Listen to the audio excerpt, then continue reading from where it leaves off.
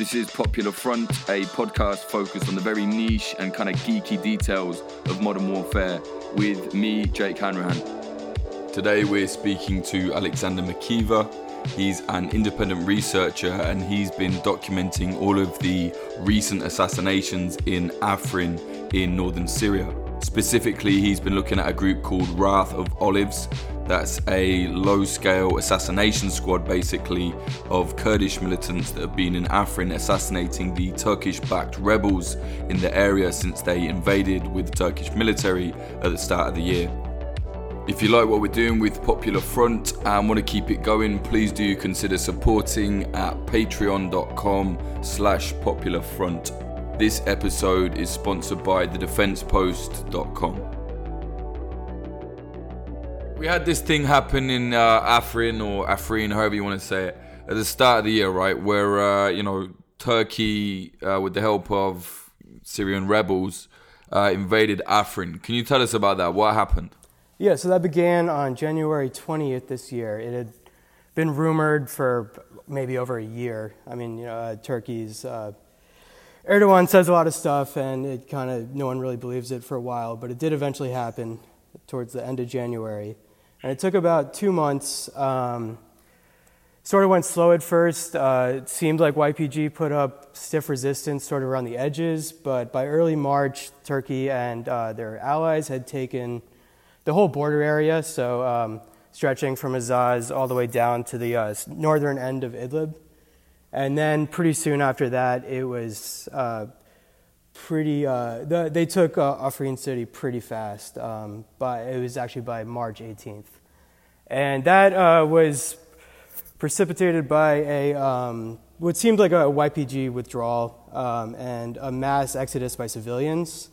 The Human Rights Watch's estimate about 137,000 people fled. I didn't know it was that much. That is a lot of people. Yeah, that's the estimate. It's hard to say for sure. And this was in the initial month, and they ended up in the Shahba region, which is the region right to the east of Afrin, north of Aleppo city. Right, and which groups were involved in the taking of Afrin? Because I remember seeing all of this footage where they were like, yeah, we're training up these soldiers and the Turks have been giving them uniforms. Maybe you can tell us, how did that happen? You know, there were people crossing into Turkey to train and coming back and forth. Yeah, so the direct Turkish involvement in Syria really began in August of 2016. That was the start of the Euphrates Shield operations, which Turkey embedded along with a wide spectrum of rebel groups and basically invaded North Aleppo, initially fighting ISIS. This culminated in the capture of El Bab, which is a mid-sized city to the northeast of Aleppo city. Yeah, and then this became sort of a foot race with the YPG, both from the east and the west, because the YPG was trying to connect the cantons from the Minbij area, just west of the Euphrates, to connect it to the Afrin canton all the way in the west. Right, and that would have basically given them almost total control of the border of northern Syria with Turkey. Is that correct? Yeah. If you ignore there's a small area from Azaz to Jarablus, but it would create this one coherent, continuous YPG territory, which was basically Turkey's worst nightmare. After fighting this 30-year insurgency with the PKK and them viewing the YPG and the PKK as analogous. Yeah, no, it's basically like having your worst enemy on your doorstep and being able to gather. Now, I am no fan of Turkey, but I can understand why they were like, we want to get in there. And which groups did they use to invade? Because like we were saying, it's not. There was some Turkish military, moving in there, but a lot of it was so-called Syrian rebels.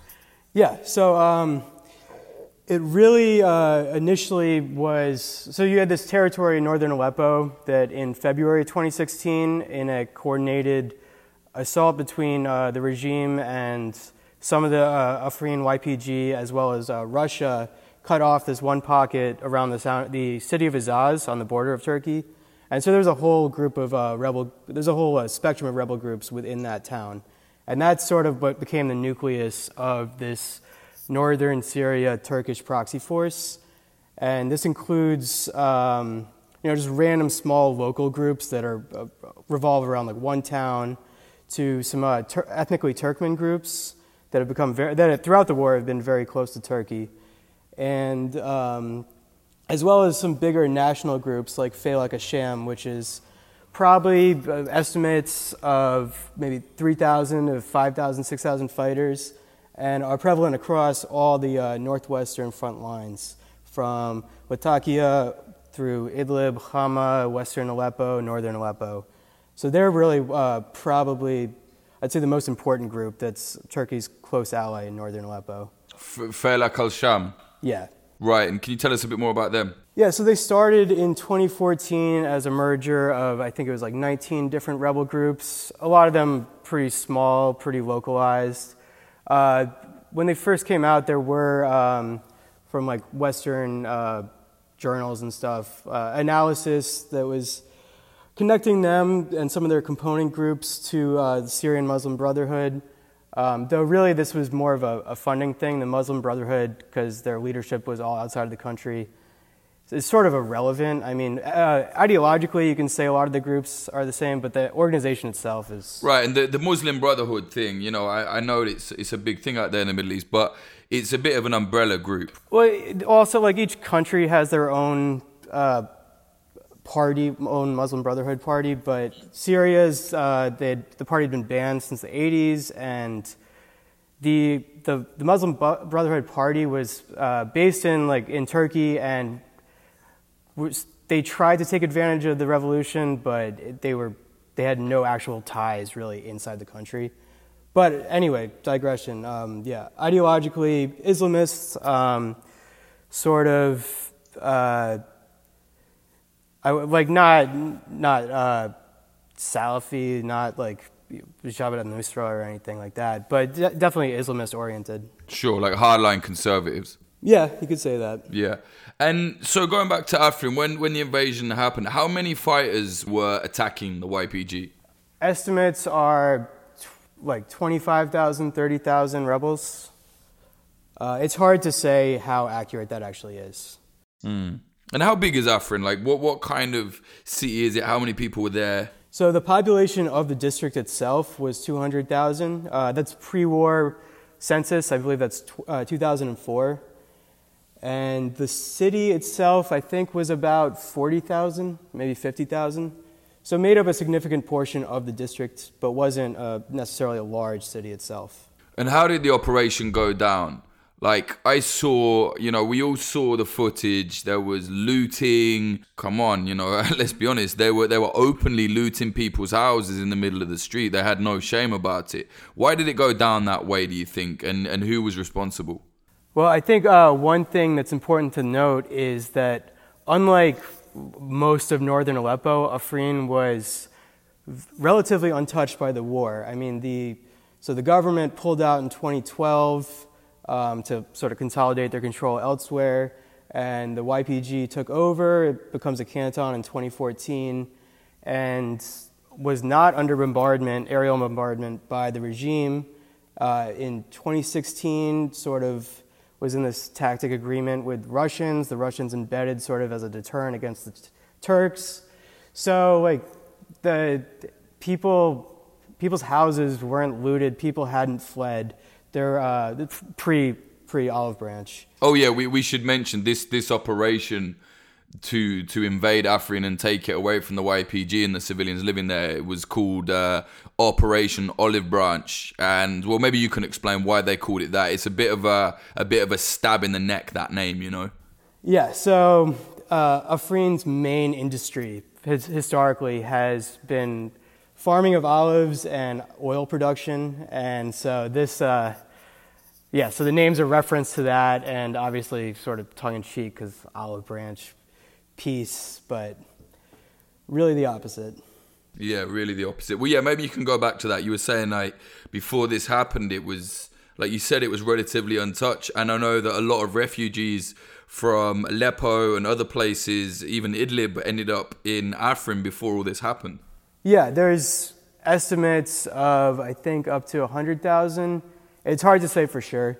And I mean, people had, throughout the war, fled Afrin too just because of economic hardship. I mean, I know Afrin had a small Yazidi population clustered around 3 different little geographical areas, and a lot of the leadership of that community had fled to Europe a long time ago in the last 7 years. So like people had left, but it had attracted, these internally displaced people. But going back to the looting, unlike other parts of Syria, like the North Aleppo stretch that the rebels took in 2016, 2017 with the help of Turkey, Afrin was relatively well off. Like people's houses hadn't been looted before, people's houses hadn't been bombed. So there was a lot of sort of civilian material that was available for these groups to loot in the first place, unlike other areas. Yeah, there was plenty of spoils to take for them. Yeah, and it was just when the city fell, there was no armed resistance because the YPG had pulled out, and then it just became a free-for-all between fighters of various groups. I know what you're saying, the YPG pulled out. They even said, right, we're putting out before, any more civilians get killed. But there was fighting before that. It wasn't like they just fled. It wasn't like Kirkuk in Iraq or anything. They were fighting, right? I saw a lot of videos. Yeah, the operation itself took 2 months. And I mean, there were probably, I know some people had been documenting it, but there was probably about 30 or 40 anti-tank guided missile videos, like, various Russian anti-tank missiles. From the YPG? Yeah, from the YPG side. And the estimates of FSA casualties, Turkey claims 300, YPG claims 800 or something, so probably somewhere in between those numbers. Turkey, I know there's confirmed, I believe it's 55 Turkish soldiers were killed since January 20th. That includes after operations had ceased. But I believe during operations it was 50 Turkish soldiers were killed. Right, so what kind of role were the actual Turkish army proper? What role were they playing in Olive Branch, the attack on Afrin? Air Force was involved. There was heavy bombardment beforehand, artillery bombardment, and that continued through the operation, so softening up YPG defenses. I mean, before the operation, you'd seen pictures for years of the extensive fortifications around the borders of Afrin, specifically around not actually necessarily focused towards Turkey, more focused towards Syrian rebel territory. So there's a stretch of trenches on a hilltop looking over Idlib. There was the same, like these towers and trenches, so a fortification system looking over Azaz. And those, in the first couple days of the operation, had been leveled by Turkish artillery and Air Force bombardment. So Turkey had also embedded on the ground with rebel groups, and also gave rebel groups armor, like various armored personnel carriers, some tanks. Though looking at the videos, it's hard to tell if these groups were actually given this or they were sort of used them for propaganda purposes. Because there's a lot of videos from the operation of them sort of driving down streets of recently conquered towns in these APCs, and sort of in very sort of braggadocious ways. And what kind of training were they given to the rebels that they basically employed to deal out this attack and this invasion? I saw a few videos and some images, and it looked like they were giving them some real, proper training. It wasn't just your usual kind of, this is how to throw a grenade, blah, blah, blah. It looked like military training to me, but I'm not sure. Yeah, I mean, for the last 2 years, every month or two or whatever, you'll see from various rebel groups, 500 soldiers or 500 recruits have graduated from whatever camp under Turkish funding and I guess Turkish training. I'm not an expert in military training. I can't say exactly how professional it was, But I know since 2016, you've seen these sort of propaganda videos and imagery from the rebel side of so-and-so graduates of whatever camp. No, I mean, I'm not an expert either on the kind of tactical training side of things, but they are NATO's second largest army, and they are training these guys to go and attack what are also NATO's allies. I mean, excellent, it's a mad situation. But so what happened after that? Let's get into that now. After Afrin fell, after the YPG pulled out, then what happened? So, as we said before, there was the immediate chaos in, this was March 18th. Videos all over social media of looting. So you had this statue in one of the main circles in Afrin city. And, I mean, the rebels, took a bulldozer or something and threw a chain around it and dragged it down. Well, yeah. So this was Kawa the blacksmith, a famous kind of historical figure in all of Kurdish culture. It's not just PKK, YPG, whatever. It's all of Kurdish culture, which I think that was a big blow to a lot of people because they're saying, we're not against the Kurds. We just don't like the PKK or the YPG. So why are you taking down the Kawa statue then? It was a bit of a clear fuck you to everybody, I think. Yeah, and there were rebel activists, I remember at the time, that wrote articles being like, what the hell, this is exactly what they're accusing of us of, why are you doing this, blah, blah, blah. So, yeah, that was really bad imagery on their part. Pretty much as soon as the operation ended. Also, there was large-scale infighting between several groups. There were videos of tens of people being captured, and that's sort of indicative of the security situation in the first couple of months. There was a ton of reports of infighting. There was mysterious bombings in Afrin city that weren't claimed, assassinations. And besides the infighting, also, since Afrin fell to Turkey and their allies, there have been also a ton of reports of, besides the looting, kidnappings, tortures, disappearances, the claiming of abandoned property. And these have been reported on by various human rights watch groups. I believe Amnesty International, Human Rights Watch, the UN, as well as rebel media groups too, pro-rebel media groups, both within Syria and outside of Syria. Yeah, well, we'll get into all the kidnap stuff later, but tell me about these groups that surfaced, these assassination hit squads, if you like, Wrath of Olives, I think the Hawks or something. Tell me about them. Yeah, so, well, okay, as soon as Afrin fell, the YPG was claiming insurgency actions. In the first 2 weeks, there was still sort of, I think, pockets of YPG remnants up in the mountains, so that's not necessarily insurgency. That was this is sort of in the central highlands of the district.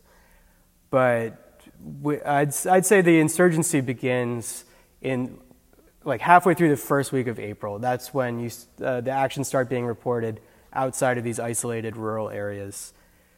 And initially, the YPG claimed a bunch of actions.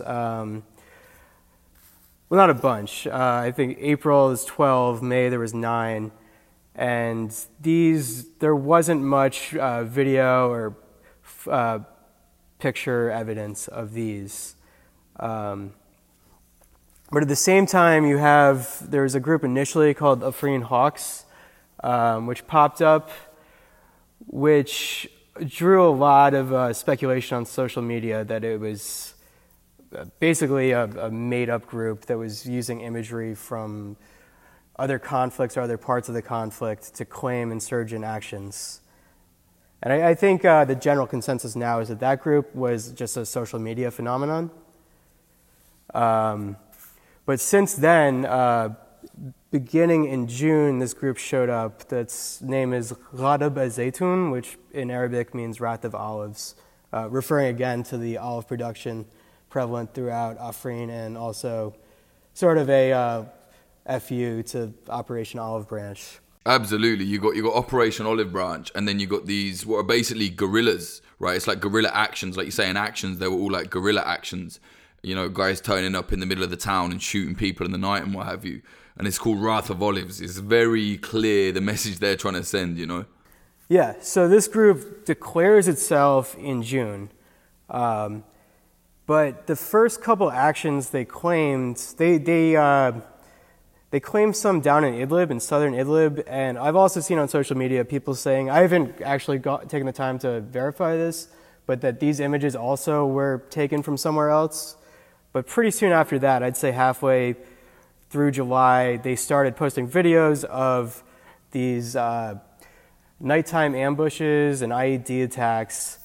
Initially, that's what they were doing, that were clearly ongoing. They weren't recycling the footage from somewhere else. And then in early August, I believe it was August 5th, they posted their first execution video, which they've become known for since then. They basically set up a fake roadblock on the side of the road. This is in northeastern Afrin, in an area known as Shera or Sharan, and stopped a guy on a motorbike, dragged him into the woods, looked at his ID, and then shot him in the chest with an AK. And this is all on camera, right? I've seen it. It's like real kind of filmed on a potato, you know, but it's all, you know, legit video footage from that area. Someone's filmed it on their phone and stuff. Yeah. And this guy, his name was Akash Haji Ahmed, and he was actually a member of the local council in Shera. So after the Operation Olive Branch, Turkey started creating all these government institutions. This is similar to what's happened in other rebel-held territory, where these local councils pop up, corresponding to like a main town or a sub-district. So all the 7 sub-districts of Afrin have these. And this guy was a member of this Turkish-backed local council, and they executed him in broad daylight and, accused him of being an informer and assisting Turkey in the looting of locals' possessions. So this started this series of execution videos that this group, Wrath of Olives, has been posting for the last 4 months. Right, and their accusation, if I remember correctly, was this guy is a collaborator.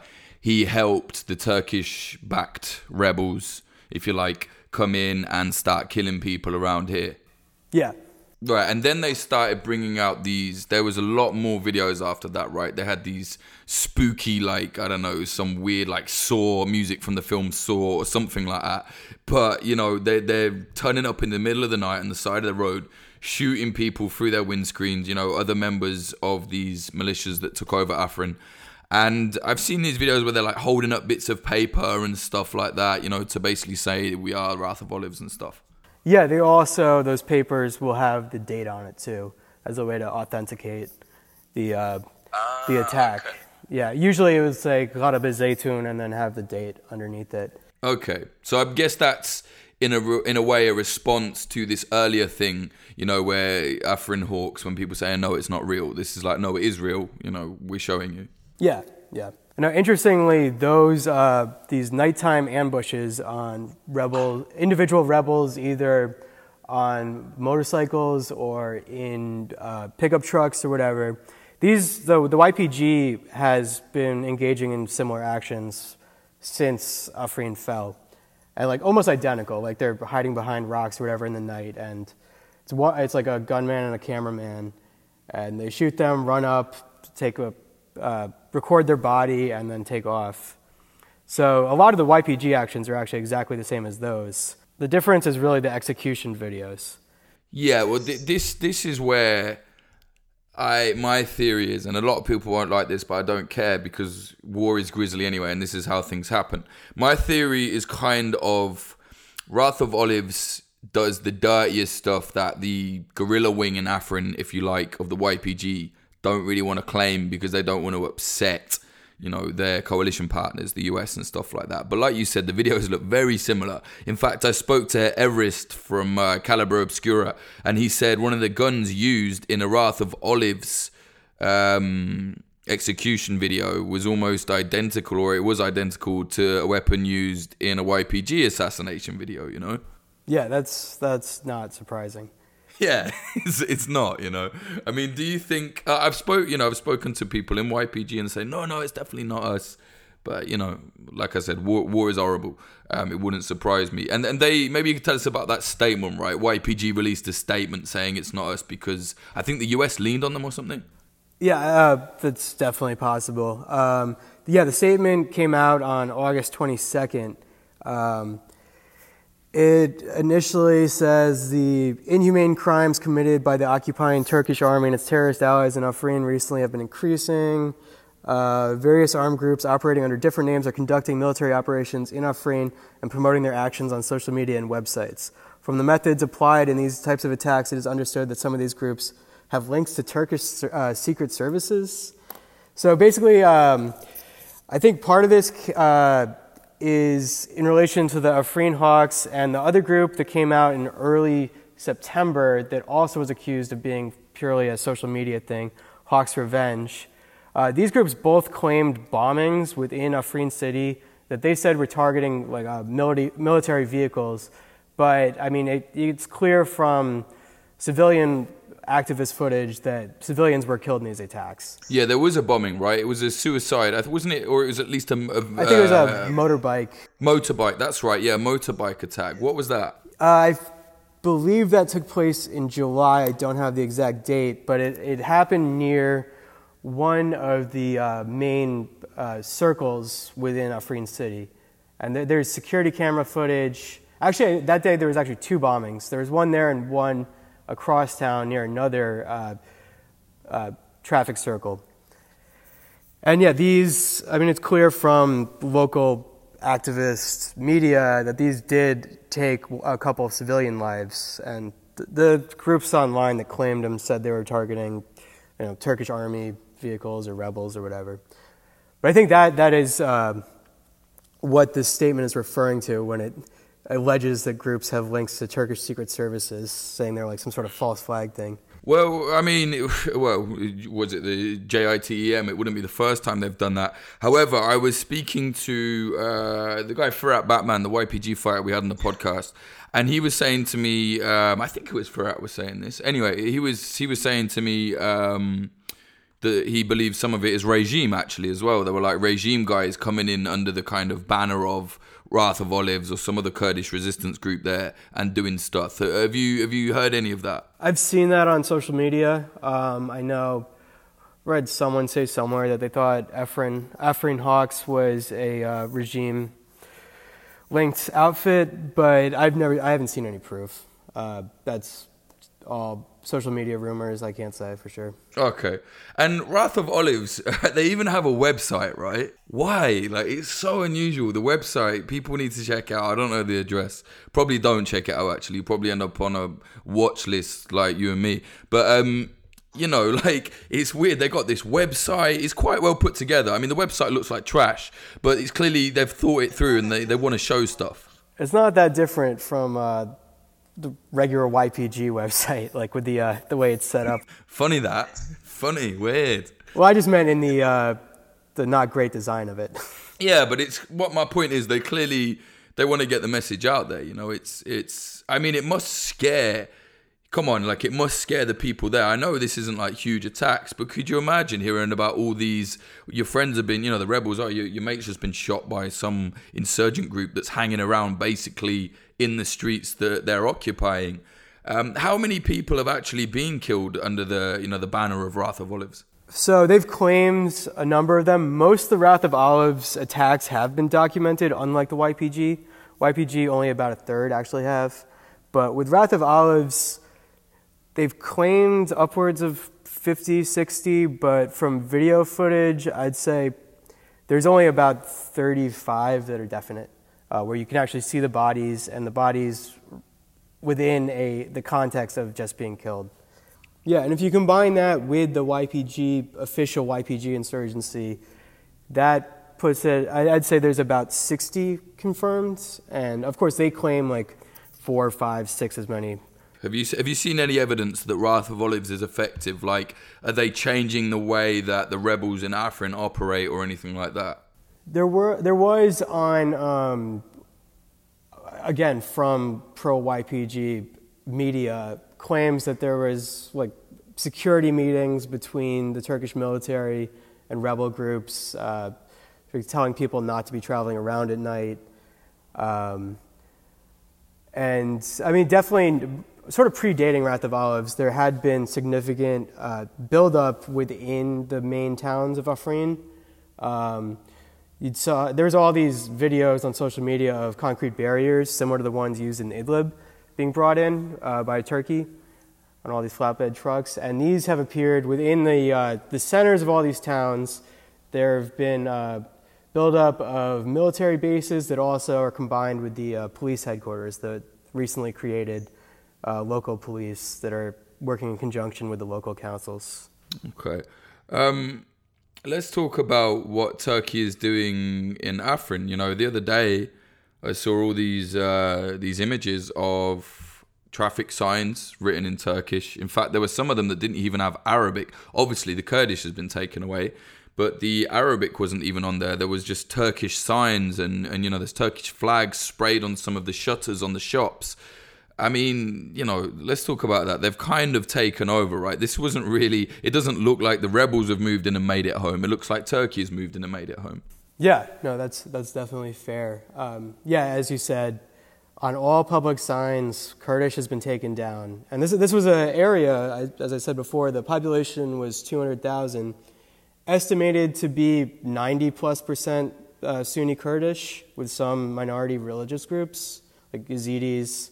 I think there were some Alevis, and a couple, I know Hans Scholl has told me that there was a small Protestant Christian population within. Oh, he would know that, wouldn't he? Only he would know that. Yeah. Since then, though, obviously demographics have shifted. As I said before, over 100,000 local inhabitants are said to have fled. Some of them have returned.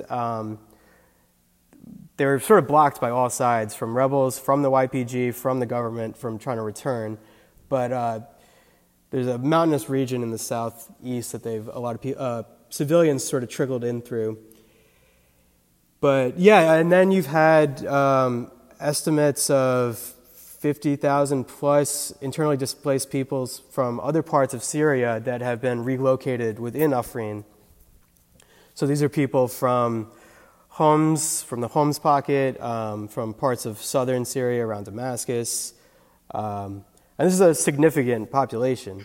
This is where the claims of ethnic cleansing come in, because, you know, I mean, all the Kurds have been chased out, then they bring different people in, all their signs have been taken down, they put a different language on the signs.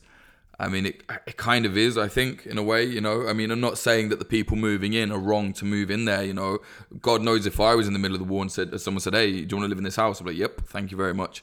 But there are stories of people even coming back to their houses and they're like, "What? Who are you? You know, why does this person live here?" Yeah, and I will say, to be very fair to the IDPs, obviously they have no choice. I mean, they're not. There's a big IDP camp they've built in Afrin. I know a number of them were settled into this IDP camp just north of Idlib. And there have been numerous written accounts by these people saying, like, we don't want to be doing this. Like, we feel bad for the original inhabitants.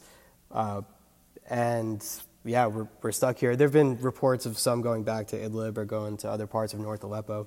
I think we should be clear here, because anybody who knows me knows that, you know, a lot of people say to me, "You're pro-YPG, you know, blah, blah," whatever, mate, whatever, say what you want. But, like, don't take my word for it and don't take my bias for it or whatever. If you look up, there was a very good article written recently. I can't remember who wrote it, a female reporter, I think, or a rebel activist. And she is very pro-rebel and always has been. And even she wrote an article saying what is happening in Afrin is absolutely disgusting. Like, it's not just, you know what I mean? It's not just people saying, "Oh, bidgy, like, whatever." It's not just that. It's a real situation, you know? Yeah, for sure. And, I mean, some of the local media outlets that are located in northern Aleppo, and I'm sure have funding from Turkey, have been reporting on abuses in Afrin too. Yeah. Do you think they will ever get Afrin back? How is it going to happen? Do you think there's any hope? I mean, it all really comes down to the overall situation in Syria. I mean, really tied up in the negotiations between Turkey and Russia over Idlib. Iran and the government like to play spoilers in those. But yeah, it's really hard to say. I mean, I don't think any sort of YPG insurgency is going to be able to take it back on their own.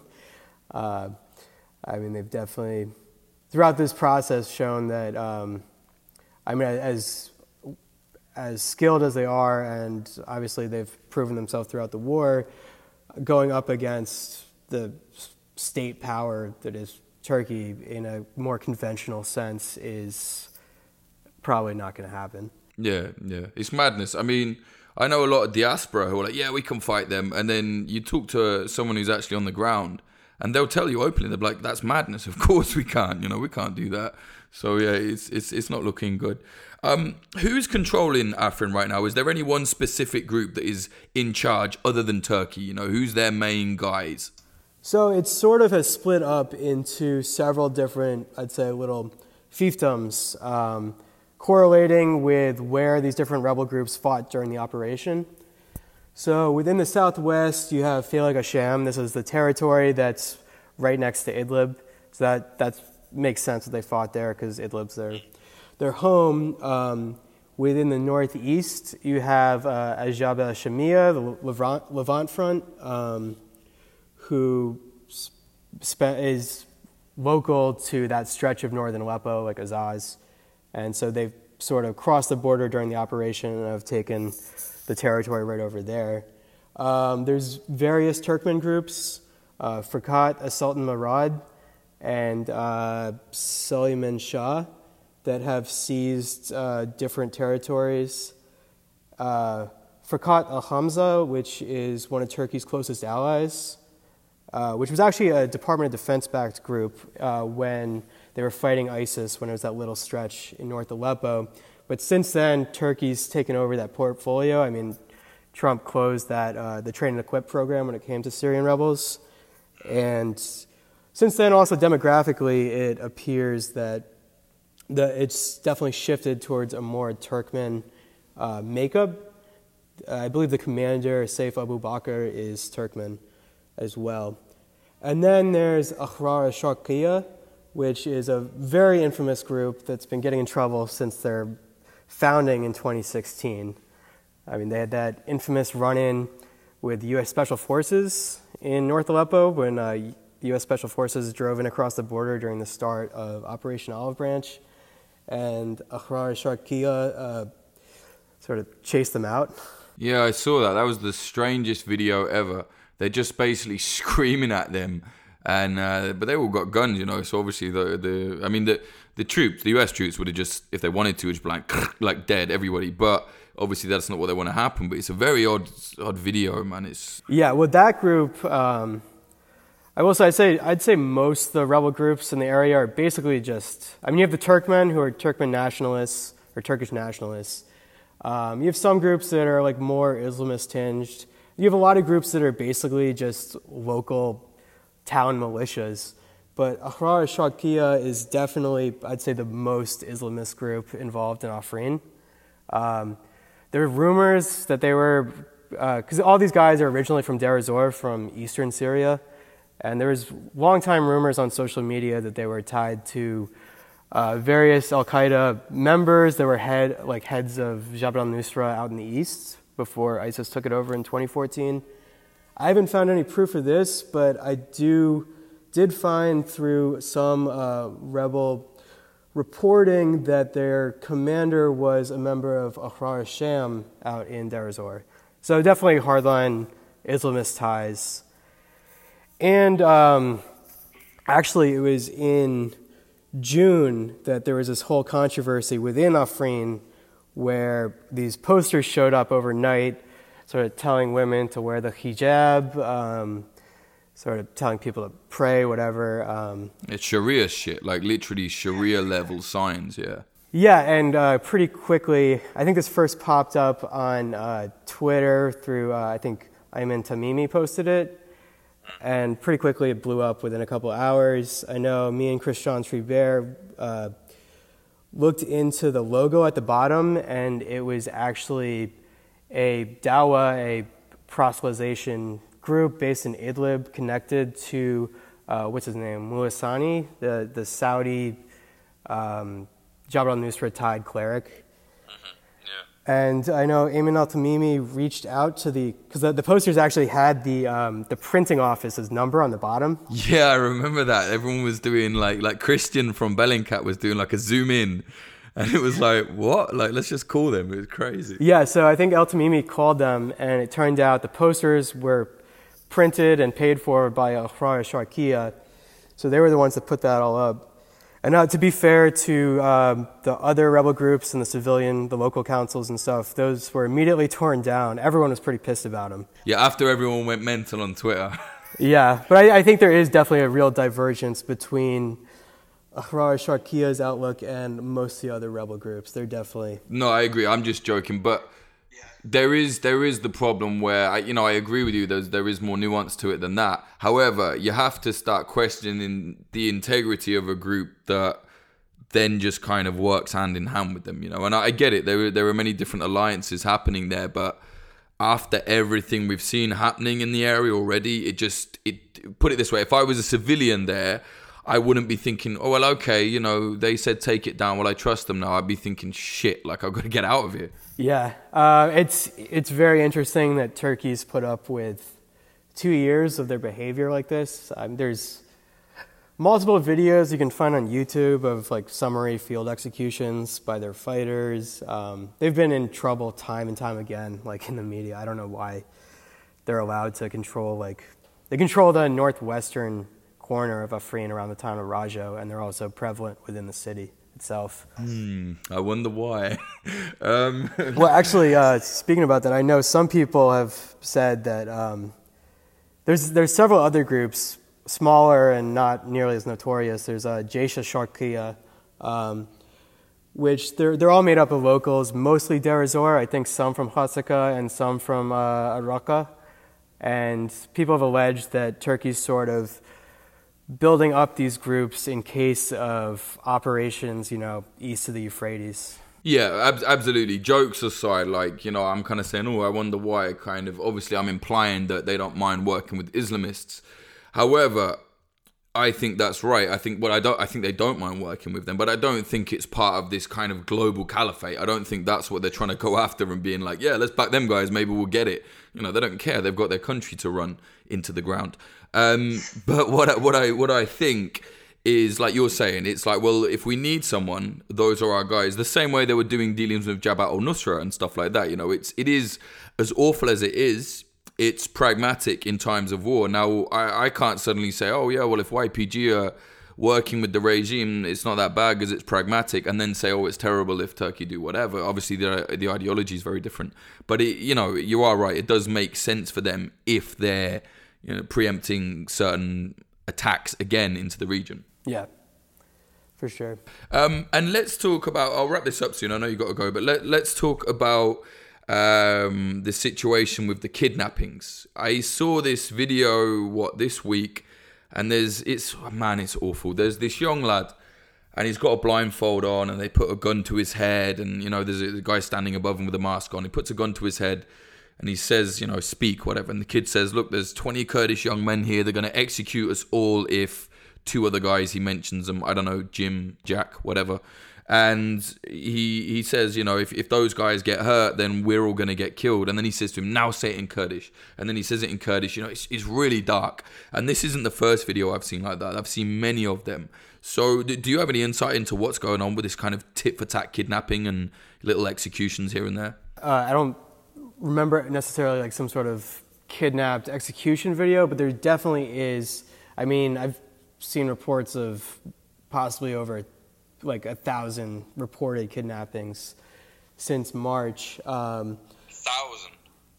Yeah, I mean, it's hard to verify any of this. I mean, definitely these show up all over Kurdish media, and I mean, both rebel and Kurdish media in the area is run by activists, as of course it's on the ground.